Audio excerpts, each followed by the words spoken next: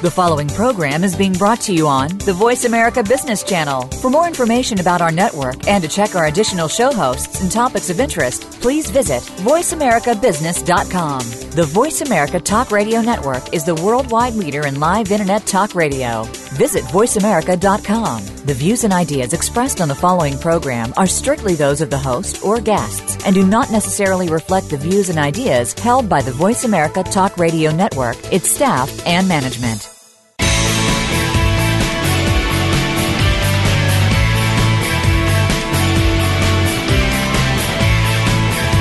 Welcome to the Bob Pritchard Radio Show. Did you know that over 95% of all businesses fail within the first 10 years?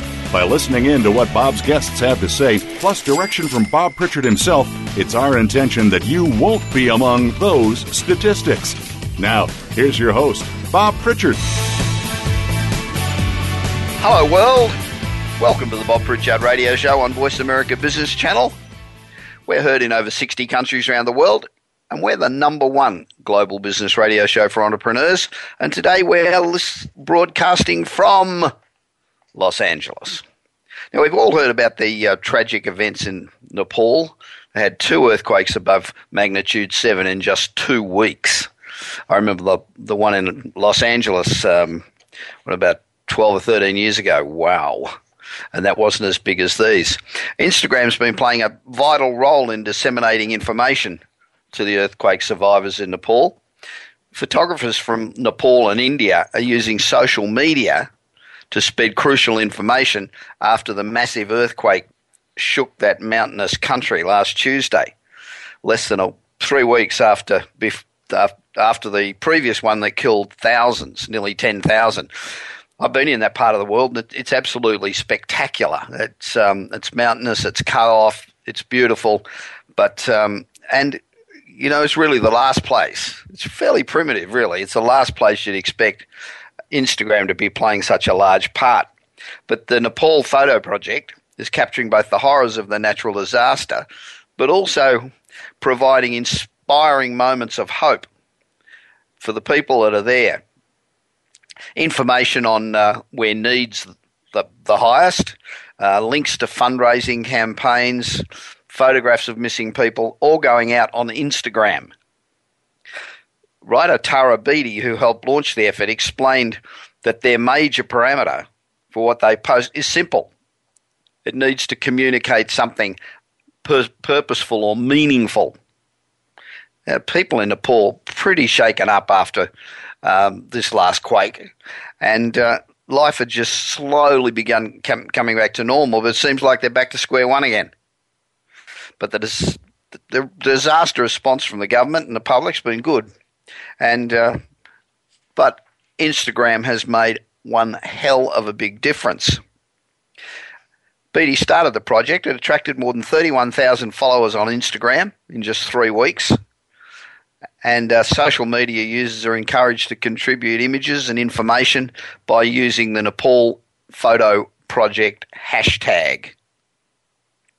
It seems like utilizing imagery to report what's happening, as opposed to just sensationalizing the devastation, which is really what's happening on our news broadcasts, was an important aspect of the project, as people up there are consuming news and information through images.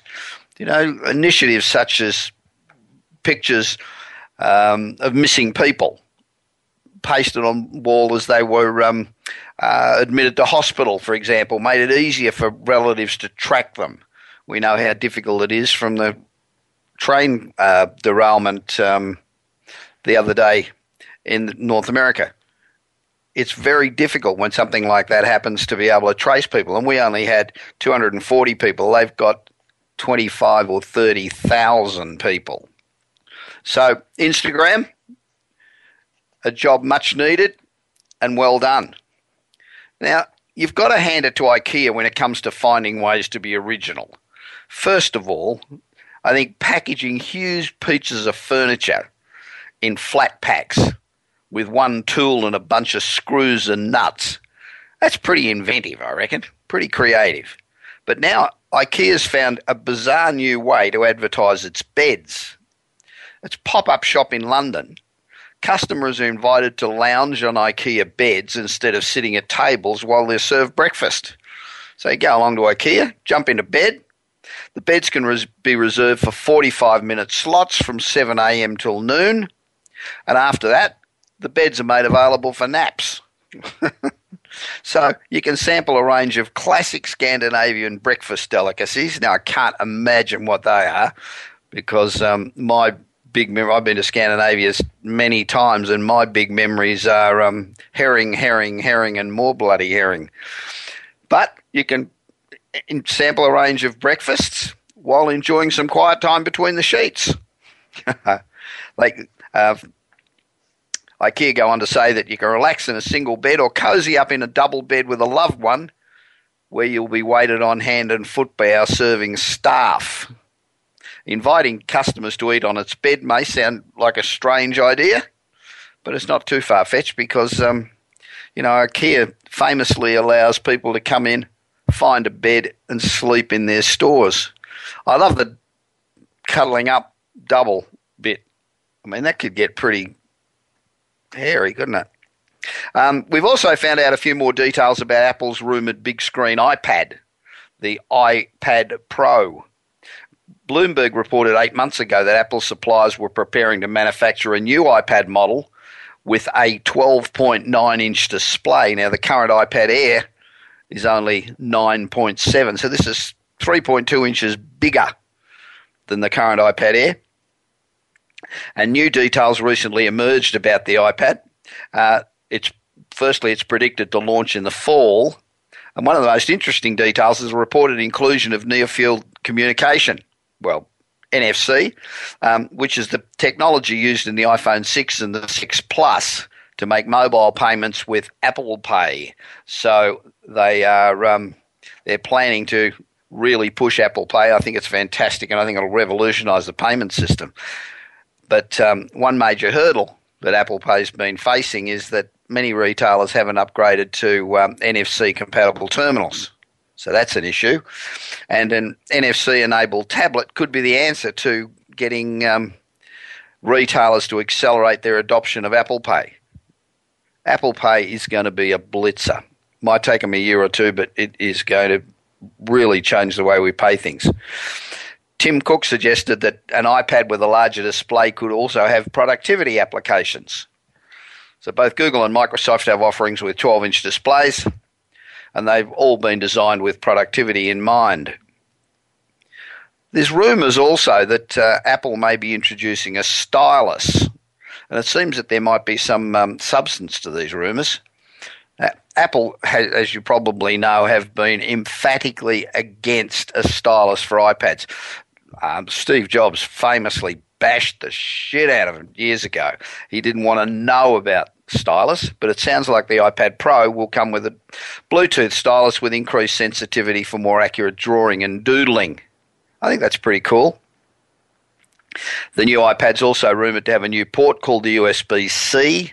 It's a new standard port that can be used for charging and transferring files, video output to monitors, a whole range of things just with the one port.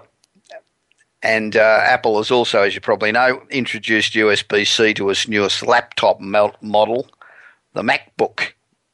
Finally, on your Apple Watch, they've got Force Touch, which if you put a little bit of extra pressure on the button, it brings up a whole bunch of different options. And the trackpad on the new MacBook also apparently features Force Touch, and the new iPhone's rumoured to have it too. So that's a great innovation. I was slowly weaning off iPads. I thought they were going to go the way of the dinosaur, but it looks like they might be back in the game. I hope so. I just hate carrying the bloody things around. There's also no question that the membership model is the big mover in all types of businesses at the moment. It's a great model. Now, online retailers are following the Amazon Prime and the Costco model by getting shoppers to pay upfront fees in return for benefits. And the numbers supporting the membership model are really quite extraordinary. Think about Costco, for example. Costco's got 72 million members, 72 million, all paying $50 to $100 for a membership. So before they sell one single solitary thing, Costco's got $2.3 billion in the bank just in membership fees. They got full use of that money for 12 months. Now, they're not earning 1 or 2 or 3% like the rest of us bunnies are. They're earning big interest on these short-term money markets. And they've got full use of your money for 12 months until they stick their hand out again and you give them a whole bunch more money. I mean, it's the perfect business model. Doesn't matter if I don't sell bloody anything at all. I still make $2.3 billion. Sheesh, what didn't I think of that? And you pay that out just for the privilege of shopping at Costco. But I love Costco. It's one of my favourite stores. I love going on Saturday lunchtime for the Costco buffet. They have so many samples that you get there about 12 o'clock. And by the time you've eaten your way around all the samples, you don't need lunch. It's very cool. Now, Amazon Prime is the most widely known and used online membership program, and it's been so successful for the company that other online retailers are now beginning to explore this upfront fee-based program.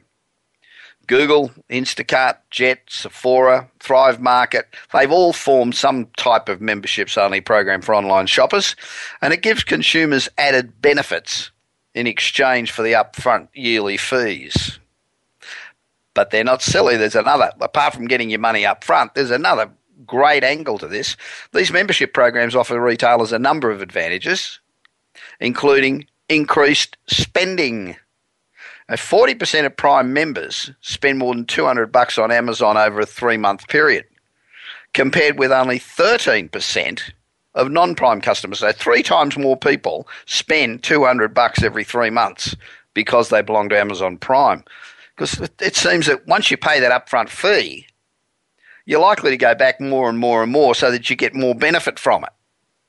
Very bloody smart. But there are also major challenges for retailers. I guess, the services offered to members often come with added costs to retailers. Free shipping's one. And you've got to absorb those delivery costs, and you're already probably discounting your products. And retailers have also got to clear a pretty high bar to convince customers that they're offering a service that's actually worth paying for. I haven't joined Amazon Prime just simply because I don't know how I get the benefit from it without buying a whole bunch more shit that I don't need. But free delivery and lower prices are the top benefits retailers include in their membership programs. 74% of US consumers say the free delivery motivates them to shop more online. 74% free delivery. 50% say lower prices. While Amazon Prime emphasises free delivery, lower prices are the primary attraction of the soon-to-be-launched Jet. The membership models are proving especially attractive for grocery delivery companies. Although Instacart doesn't break out what percentage of customers are part of its membership program, the grocery delivery startup is reportedly handing over $1 million in sales a week and accounting for up to 5% of weekly sales for some whole food outlets. I suspect that more and more and more businesses in all types of industries, no matter what they are going to jump on the membership bandwagon in the next few years. It is a great business model. Now, you're listening to the Bob Pritchard Radio Show worldwide on Voice America Business. We're here to assist entrepreneurs to become more successful. So if you've got a question about any aspect of business, doesn't matter what it is, it could be IP, it could be taxation, it could be marketing, it could be sales, it could be management, it could be leadership. Doesn't matter what it is, please don't hesitate to email me at bob@bobpritchard.com and we will answer it on air or we'll email you directly. Make sure you subscribe to my monthly newsletter. It's being sent out to over 16,000 business executives in over 60 countries this week. We receive a great response to the newsletter, so don't miss out on it. We've also had a lot of requests to send out a summary of each week's radio program, and we're beginning to do that now and getting great feedback. Thanks for that. Really appreciate it. Today's interview is with Jessica Rose, who came up with a fantastic idea. We Rehearse. It's a great video chat which helps connect you with other actors anywhere in the world to learn lines, run through scripts, compare, used by directors, used by anyone. Musicians can collaborate with anybody anywhere in the world. Jessica smashed into the consciousness of global audiences way back in 2006 as the star of Lonely Girl 15 on internet radio. Jessica became YouTube royalty and won countless awards, including the 2007 Webby Award for Best Actress and Forbes magazine #1 web celebrity. She's a great girl. I love her, Jessica, and I'll be back with her after this short break.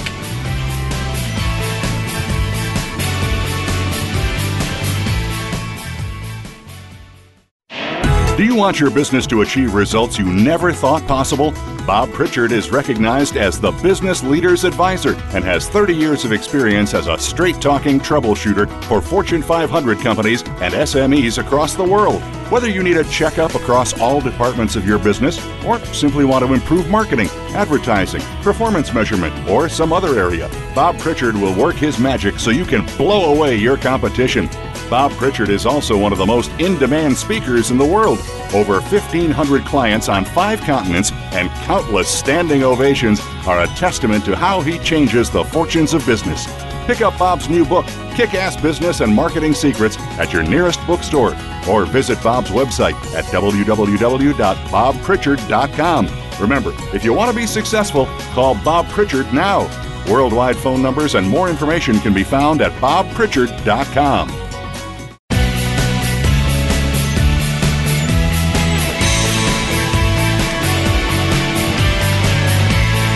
You are listening to the Bob Pritchard Radio Show. To connect with Bob, please send an email to bob@bobpritchard.com.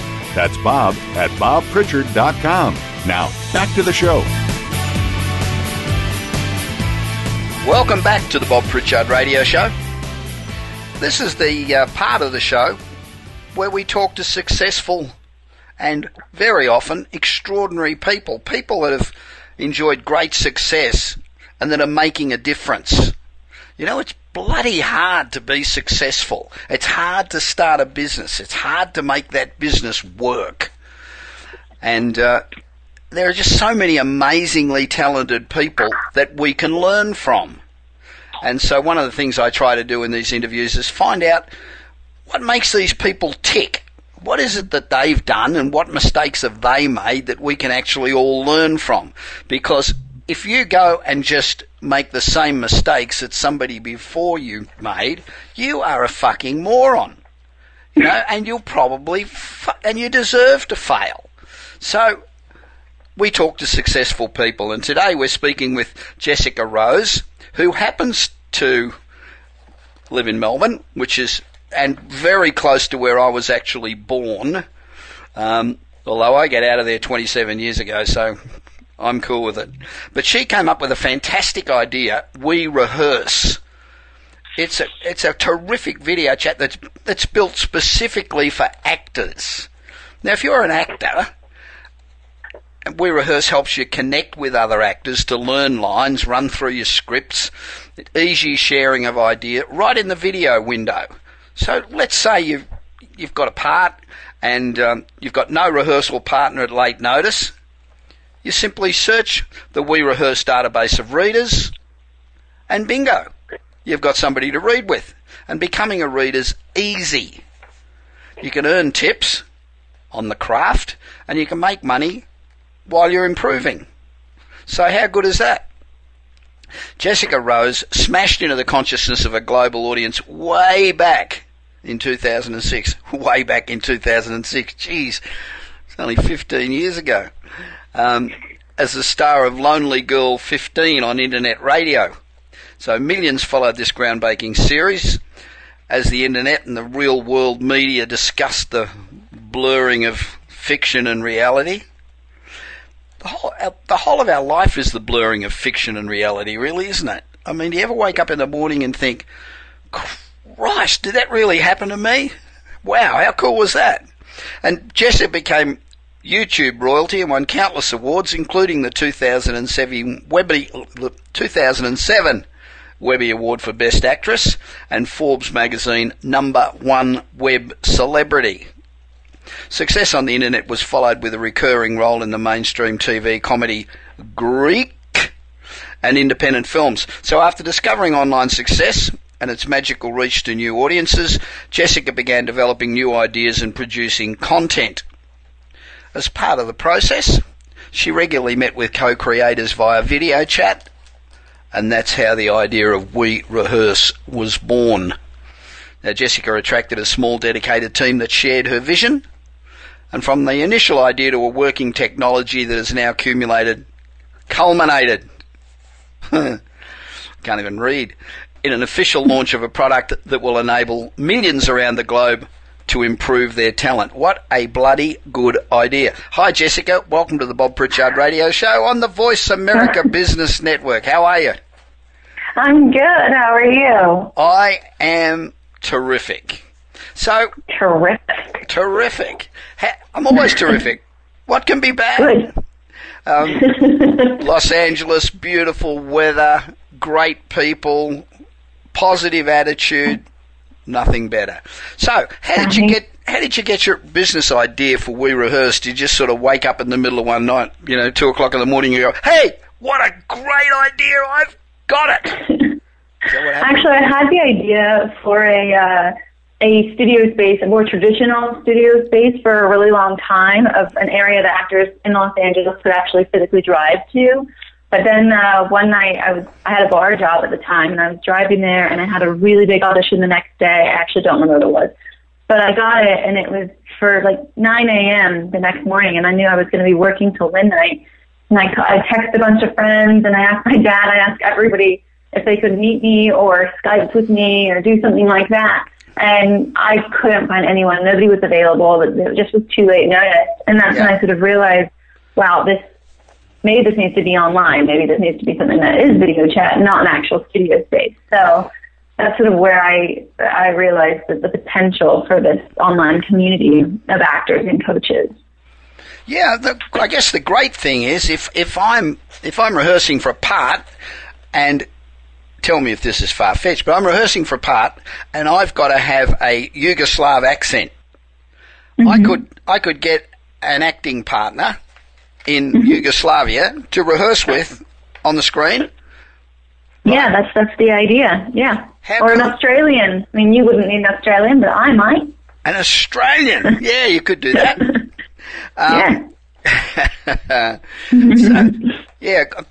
It's true, because even if you were just working in LA, trying to drive, if you found a studio in Hollywood, from half of LA, it's almost a bloody impossible place to get to. Yeah, exactly. That was a big part of it. Particularly for a 9 o'clock call, you'd need to be leaving home at 6 o'clock to get there. So, what makes your experience as an entrepreneur and the CEO of We Rehearse, what makes that unique? I think for me, it's a new thing for me. I mean, I've always had that entrepreneur spirit. Even I was one of those little kids that you'd see like selling golf balls that I found at the golf course on the side of the road. I've always been sort of trying to find a way to do it on my own. And really, I don't have a formal education. Everything that I know, I've taught myself. And I kind of have gone into everything with just like, I will figure it out. I will find a way.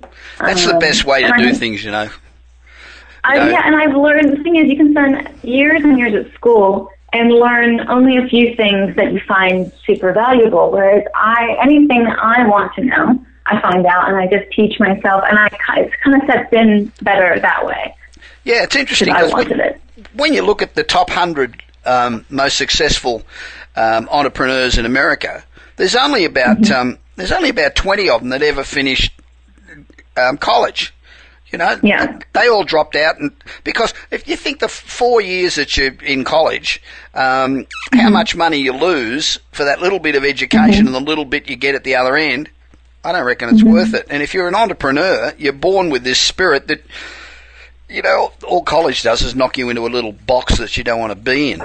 So I think generally people have that feeling of like they're going to figure it out themselves, so they don't need someone else sort of telling them. I think school is great for some people, but not me. Yeah, not me either. So you're one of those pesky little kids that set up a lemonade stand outside of your house and pestered everybody that went past, I suppose.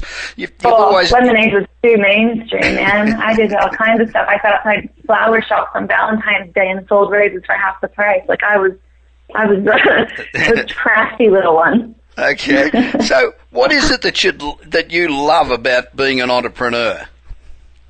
I like it because it gives me the opportunity to create a job that I love instead of seeking out one that, kind of sort of fits the bills. Like a lot of times people are looking down on people who try different things and constantly change up their profession. But in the world of entrepreneurs, that's the name of the game. I learn something new with every success and every single failure that happens to me, and I'm in control of it. I like that. I really enjoy that.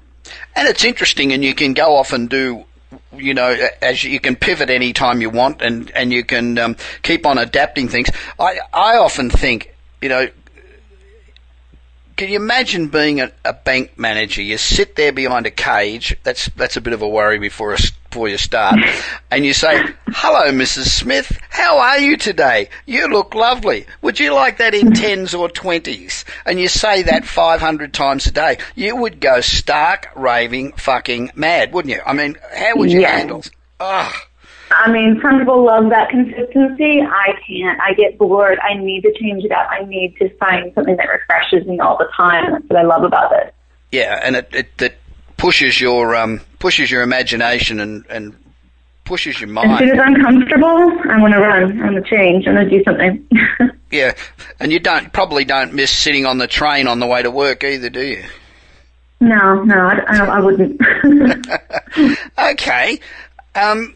Every entrepreneur that's out there listening faces a whole bunch of obstacles on their way to success. It's bloody hard to be successful. There's a whole lot of things that you've got to get right, and most entrepreneurs are good at creating things, but they're not necessarily good at running things or administering things. What are the major challenges that you've faced as an entrepreneur, not only with We Rehearse, but as you've developed your career? I've found that I'm someone that really wants to be able to do everything. Like if I want something done, I do it myself because I've always been told that. Like growing up, constantly. Like my mom, she's kind of joking, but it always sunk in. It was, if you want something done right, and do it yourself. And so the hardest thing for me has actually been delegating.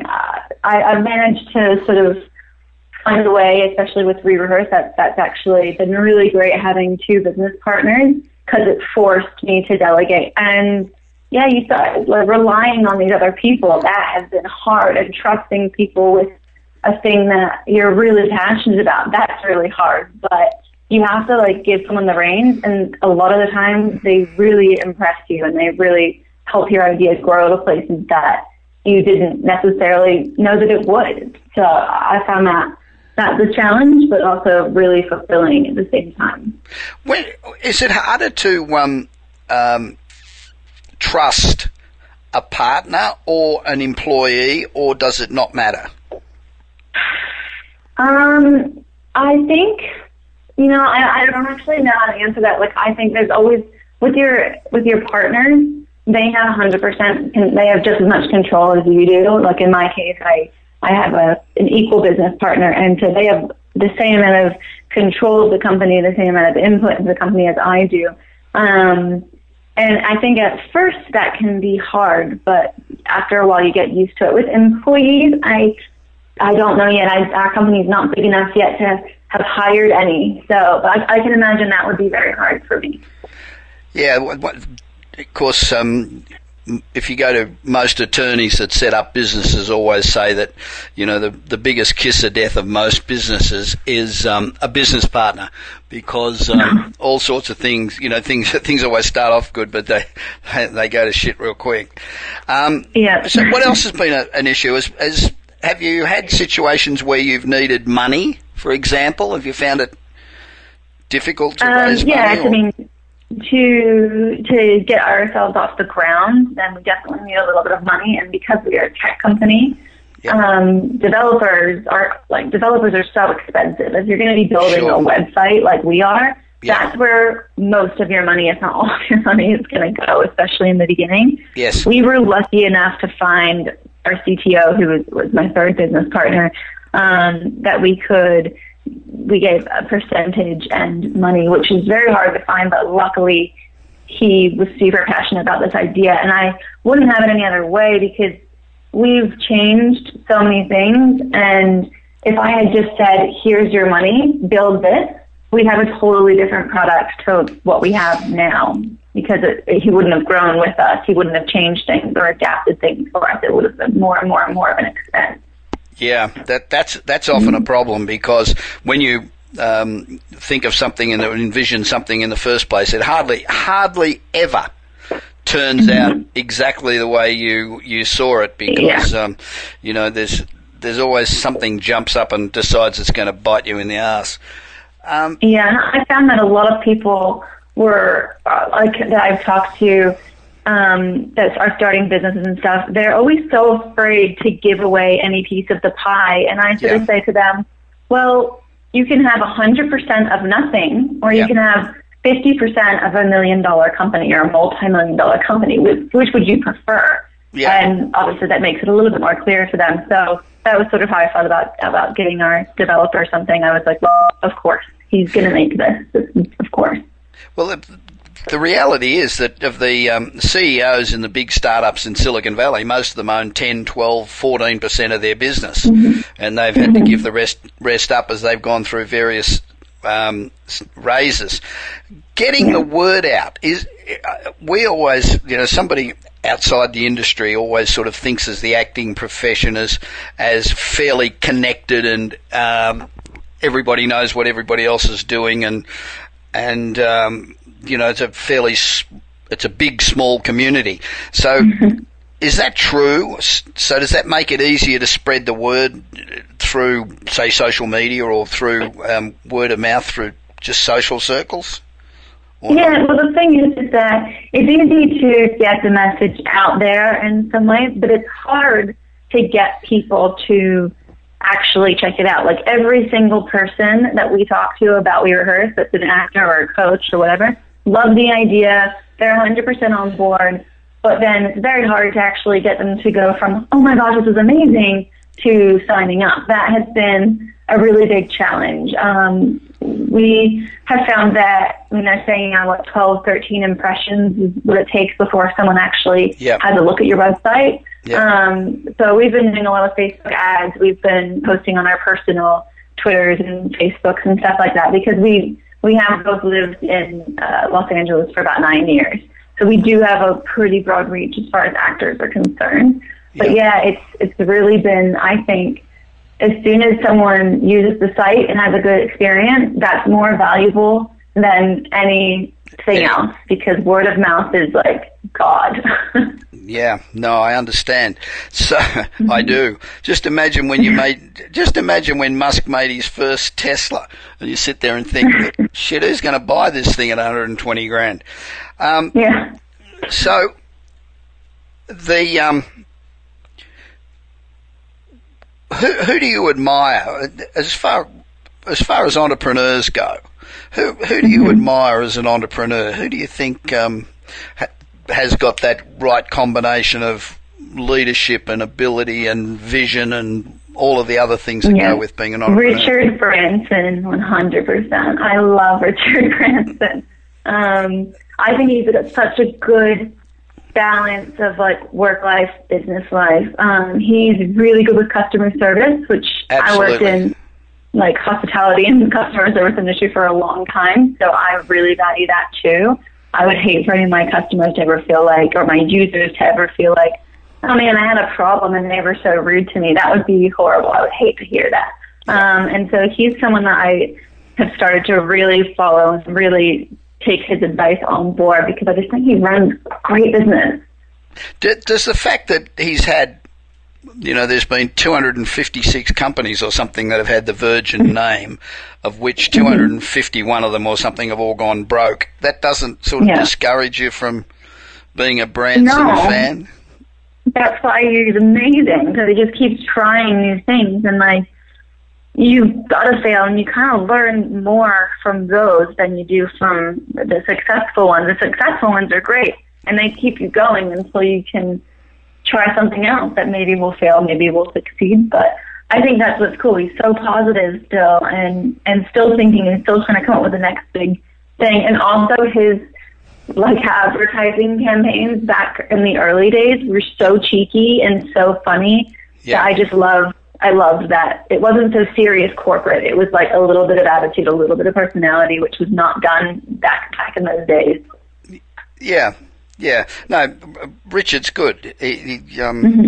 I'm not knocking him. I actually like him. I had a fair bit to do with him. I was involved as marketing director with Formula One and with World Series cricket way back then, and I had a lot to do with him back then. I admire him too. So, what's been the key to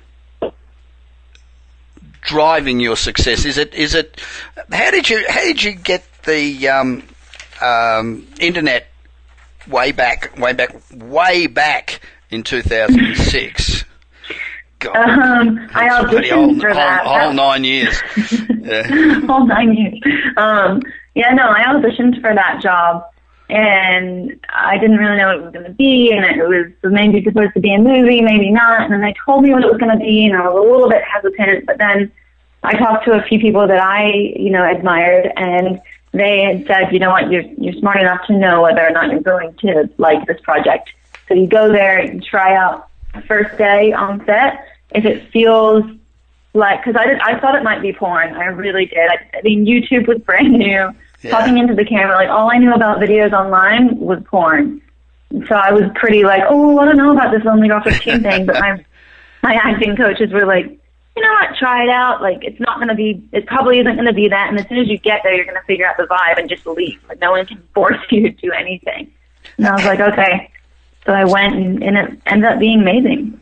So have you been on the stage all your life? Were you a child prodigy? No, I was about 13 when I first discovered acting. Right. I was definitely a drama queen when I was younger, but I didn't know that acting was a career.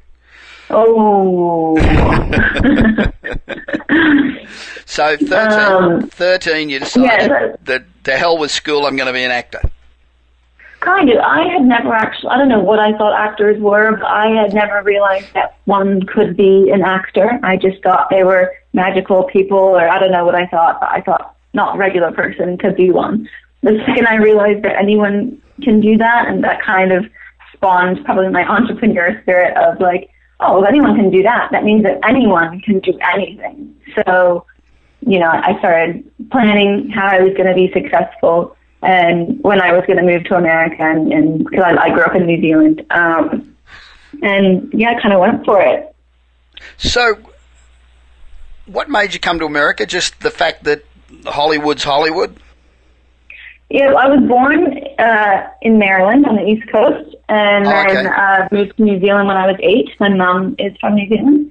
And then when I turned 18, I moved back to go to the New York Film Academy, which is an acting school in Los Angeles. Yep, familiar with it. Yep. So I went there, and I think it was just I'd always had that ambition.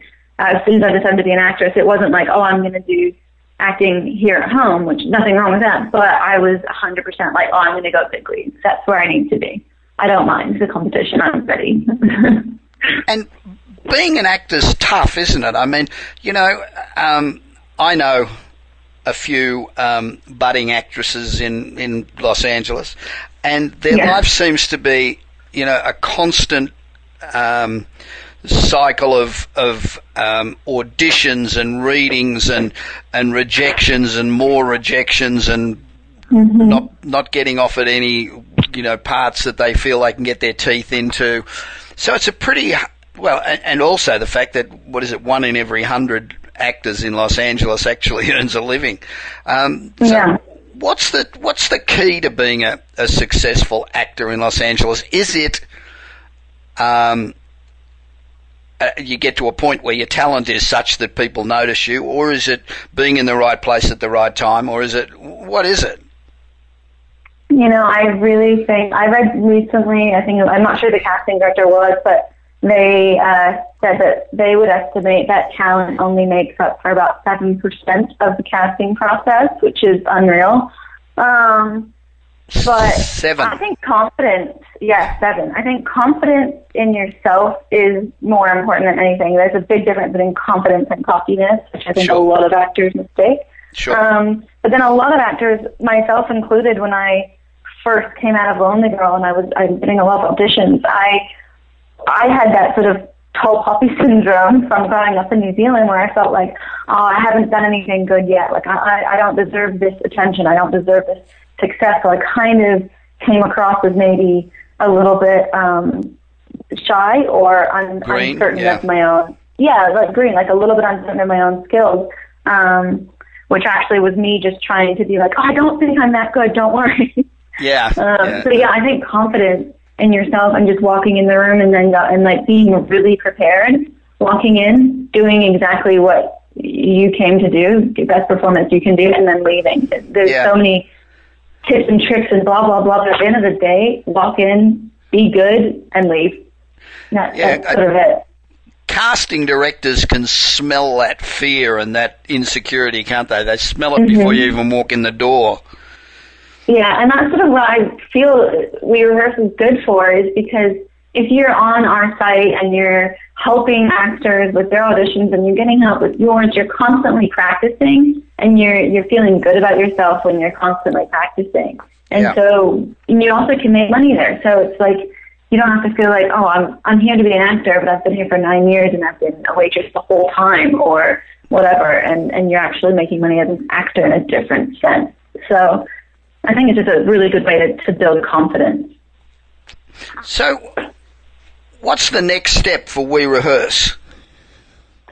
Well, we just launched. It's the first step. Yep, that's the first step. Where do you go from here? Just constantly out there beating the pavement to get members, is that? Yeah, well, we're also trying to improve. Like, we've found as soon as you put something out to the public, it's like every problem that you've somehow missed for the building up time comes to life. It's like you can all of a sudden see it because it's public. So at this point, we're just trying to tweak things and adjust things to make them the best make them the best for our users' experience. And then from there, we actually are almost finished with building our workshops and seminar section of the site, where actors can watch seminars with Hollywood casting directors, PR people, all of that kind of thing on our site. So you don't have to actually be in LA to do that. You can watch it from Arkansas. You can watch it from wherever you want. That's a great idea. That really is a good idea, because I've actually spoken quite often to actors and budding actors in Australia who say that they just wish they were exposed to the sort of things that you can get exposed to here. There's just so much happening in Hollywood, for want of a better word, that it's kind of like putting your toes in the pool. Putting your toes in the pool without having to actually pay for the flight and move your whole life to Los Angeles. You can just try it out for a little while and then maybe go, cool, I'm ready. So what's the response been like to We Rehearse, firstly from an industry point of view and secondly from a sign-up point of view? Really positive for the most part. I mean, from the industry point of view, with casting directors and people like that, it's sort of like I was saying before, everyone's excited about it and ready to try it out. But it's actually getting people on the site, which has been difficult. But that being said, the users that are on there, I would say, I think all the people that have used it have given it 5, because you can rate on the site. They've given it 5 stars and left positive feedback. We've had very, very few, if any, negative comments. So I'm pretty proud of that. I'm pretty happy with how it's going. It's just more creating a habit, like anything. I had Facebook for 2 years before I started using it. It just takes time before something becomes like a part of your daily life. Is it just for actors? It's for anyone in the entertainment industry. Like I said, that directors and writers could come on there, post their sides, their scripts in the window, and have an actor read the lines out loud. And that's a nice way for them to hear their script off the page. I know a lot of writers like to hear that because it looks a lot different to them. Same with directors, they could practice directing there, because they have an actor do a scene and then tell them to do it this way, tell it to do it that way, and have the actor tell them if that's clear, if that's not clear. I think it's really good for anyone that wants to be in the industry to practice with actors. So writers could collaborate on there? Mm-hmm. Yeah, definitely. So, what about musicians? Or is it simply... musicians, really, they definitely could do it. It wasn't originally created for musicians, but there's no reason why musicians couldn't come there and rock out together. And collaborate, yeah. I just think that collaboration is so difficult in this town. Well, in America, because, first of all, not everybody lives here. You know, a lot of people do, but there's a hell of a lot of people that don't. And, collaboration is really, really important. So I think it's a fantastic idea. It's called We Rehearse, exactly as it sounds. Mm-hmm. Jessica, thanks very, very much for joining me on the Bob Pritchard Radio Show. I really do appreciate it. And if you'd like to find out more about Jessica and about We Rehearse, how do they do that, Jessica? They go to? They can go to www.werehearse.com. So werehearse.com. So if you're an actor or a writer or even a musician and you want somewhere to collaborate, to try things out without actually having to physically leave your lounge room, then We Rehearse. A great idea. I love it. And I'll be back with more of the Bob Pritchard Radio Show right after this short break.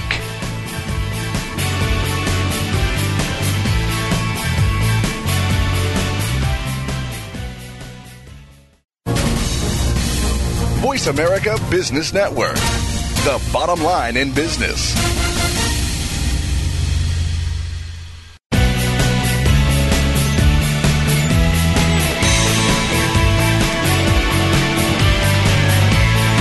You are listening to the Bob Pritchard Radio Show. To connect with Bob, please send an email to bob@bobpritchard.com.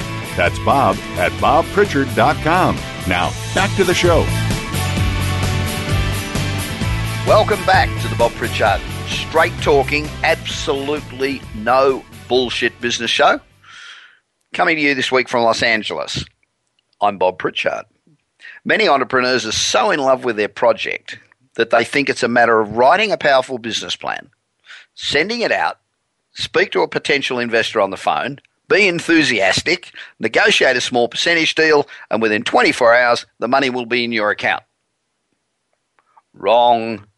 One of the most difficult elements of business for most people is raising funds. It is bloody hard. You knock on so many doors, you get told to piss off so many times that you really get disillusioned after a bit. And I understand from friends at Angel Funds that I know that only about 5% of entrepreneurs receive any funding at all, and it's usually less than they need or want. And usually you've got to give away a much higher percentage of your business than you'd intended to. You know, you wanted to go out and get $1 million and you were going to give away 20% of your company, and then you end up getting $500,000 and you give away 35% of your company. That's what usually happens. And it really doesn't matter how much work you've put into your business plan or your investment plan, how much you persevere, or how great your product or service is. It's still bloody hard. The reason for this, I guess, is quite simple. There are literally tens of thousands of entrepreneurs around the planet seeking funding every single day, and there's a relatively small number of investors. So in order to get funding, you have to be exceptional. And the first thing you need to do to get your company started, get it up and running, this means getting incorporated, getting your tax ID, establishing your web presence, developing your collateral material, and putting together a detailed business plan. All the things that you need to actually have a running business. Now, this business plan, you've got to detail the need. Why is there a need for this product that you've got? How do you address that need? How does your product solve this issue? The detailed approach that you're going to take to get it out into the marketplace, and the highly experienced people you've surrounded yourself with, and financials and an exit strategy. Now, that's the very minimum you've got to put together. Ideally, if you can be unique, really unique, and attract potential customers, generate media, and at very minimum have a prototype, then you're beginning to actually look like a business. So they're the things that you need if you want to go out and raise funds. A good friend of mine sent me this little ditty which I think applies to entrepreneurs. Here's to the crazy ones, the misfits, the rebels, the troublemakers, the entrepreneurs, the round pegs in the square holes, the ones who see things differently. They're not fond of rules and they have no respect for the status quo.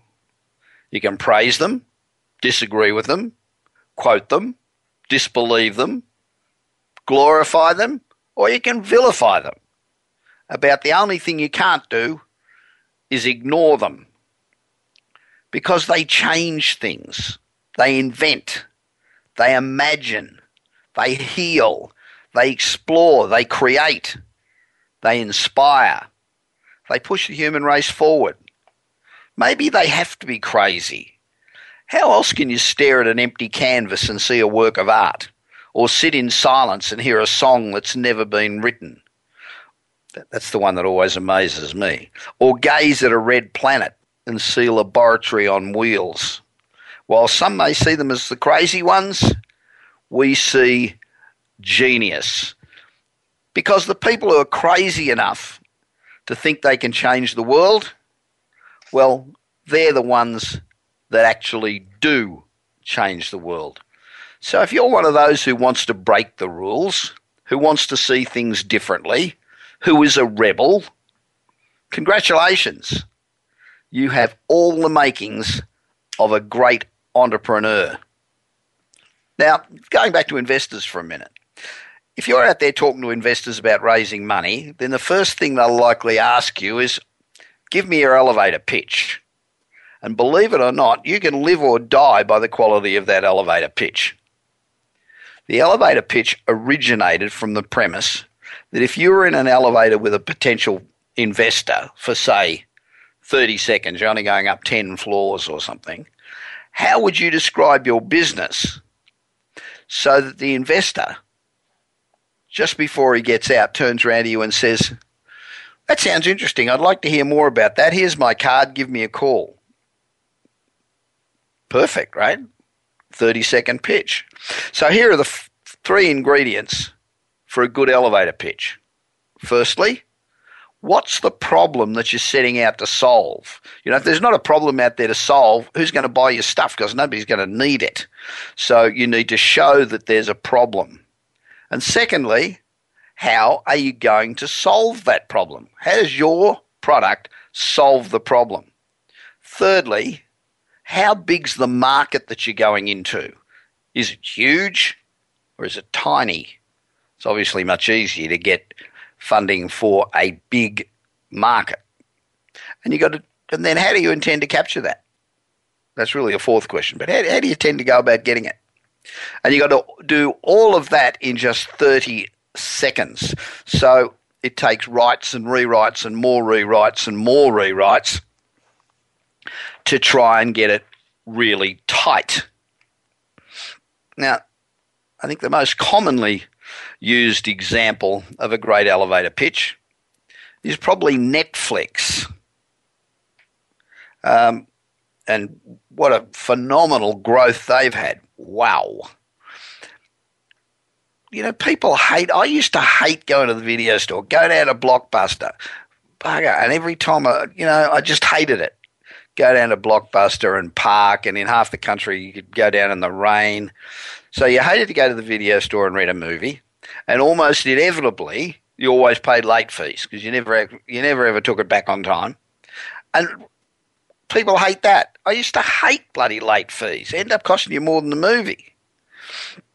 So Netflix solved the problem of having to go to the store and rent a movie and never having to pay late fees again. So the first part of Netflix elevator pitch is nobody likes to go to the video store to rent a movie and no one wants to pay late fees. Both really true. Now, this is a problem that everyone can relate to. So when you're putting together your elevator pitch, try and phrase the problem so everybody can say, they're talking about me, that's me, I hate that. And I want something done about it, I'm going to buy it, get this fixed. Now, this is a problem everyone can relate to. So now we've explained the problem, we need the Netflix solution. So the second part of the elevator pitch becomes our Netflix provides a huge range of movies that you can order, send it right to you where you are, and you never have to pay another late fee again. So the problem and the solution relate directly to each other. The next question, how big is the market? A huge market possibly represents a huge business and a huge profit. So how did Netflix tie in the market size? For over 90 million Americans, going to the video store to rent a movie is a pain, and they hate paying late fees even more. So with just 5 words, we told the investor just how big the market is, 90 million. So how do we get to them? Through social media. So to make it short and tight, we need to polish this elevator pitch to as few words as possible. Even then, people probably won't remember it until after you've left the elevator. So you need a consumer purchasing benefit. So CPB for Netflix could be mail order DVD rentals to your door, no late fees. Now you really have to work on this elevator pitch and tagline to make it powerful, short and memory. And what do you do when you get to the stage where you think it's right? You test it, refine it, and then test it some more. If you're a regular listener to the show and are benefiting from the advice that my guests and I give you each week, please tell your friends to listen. Go to my website at bobpritchard.com and subscribe to my monthly newsletter. Thanks for listening to the Bob Pritchard No Bullshit Business Radio Show for Entrepreneurs. And remember, it's much easier to do the impossible than it is to do the ordinary. This is Bob Pritchard, and I hope you have a fantastic week. You've been listening to the Bob Pritchard Radio Show. Please join us again next Tuesday at 8 p.m. Eastern Time, 5 p.m. Pacific Time on the Voice America Business Channel. Until then, enjoy another week of success in your business and your life.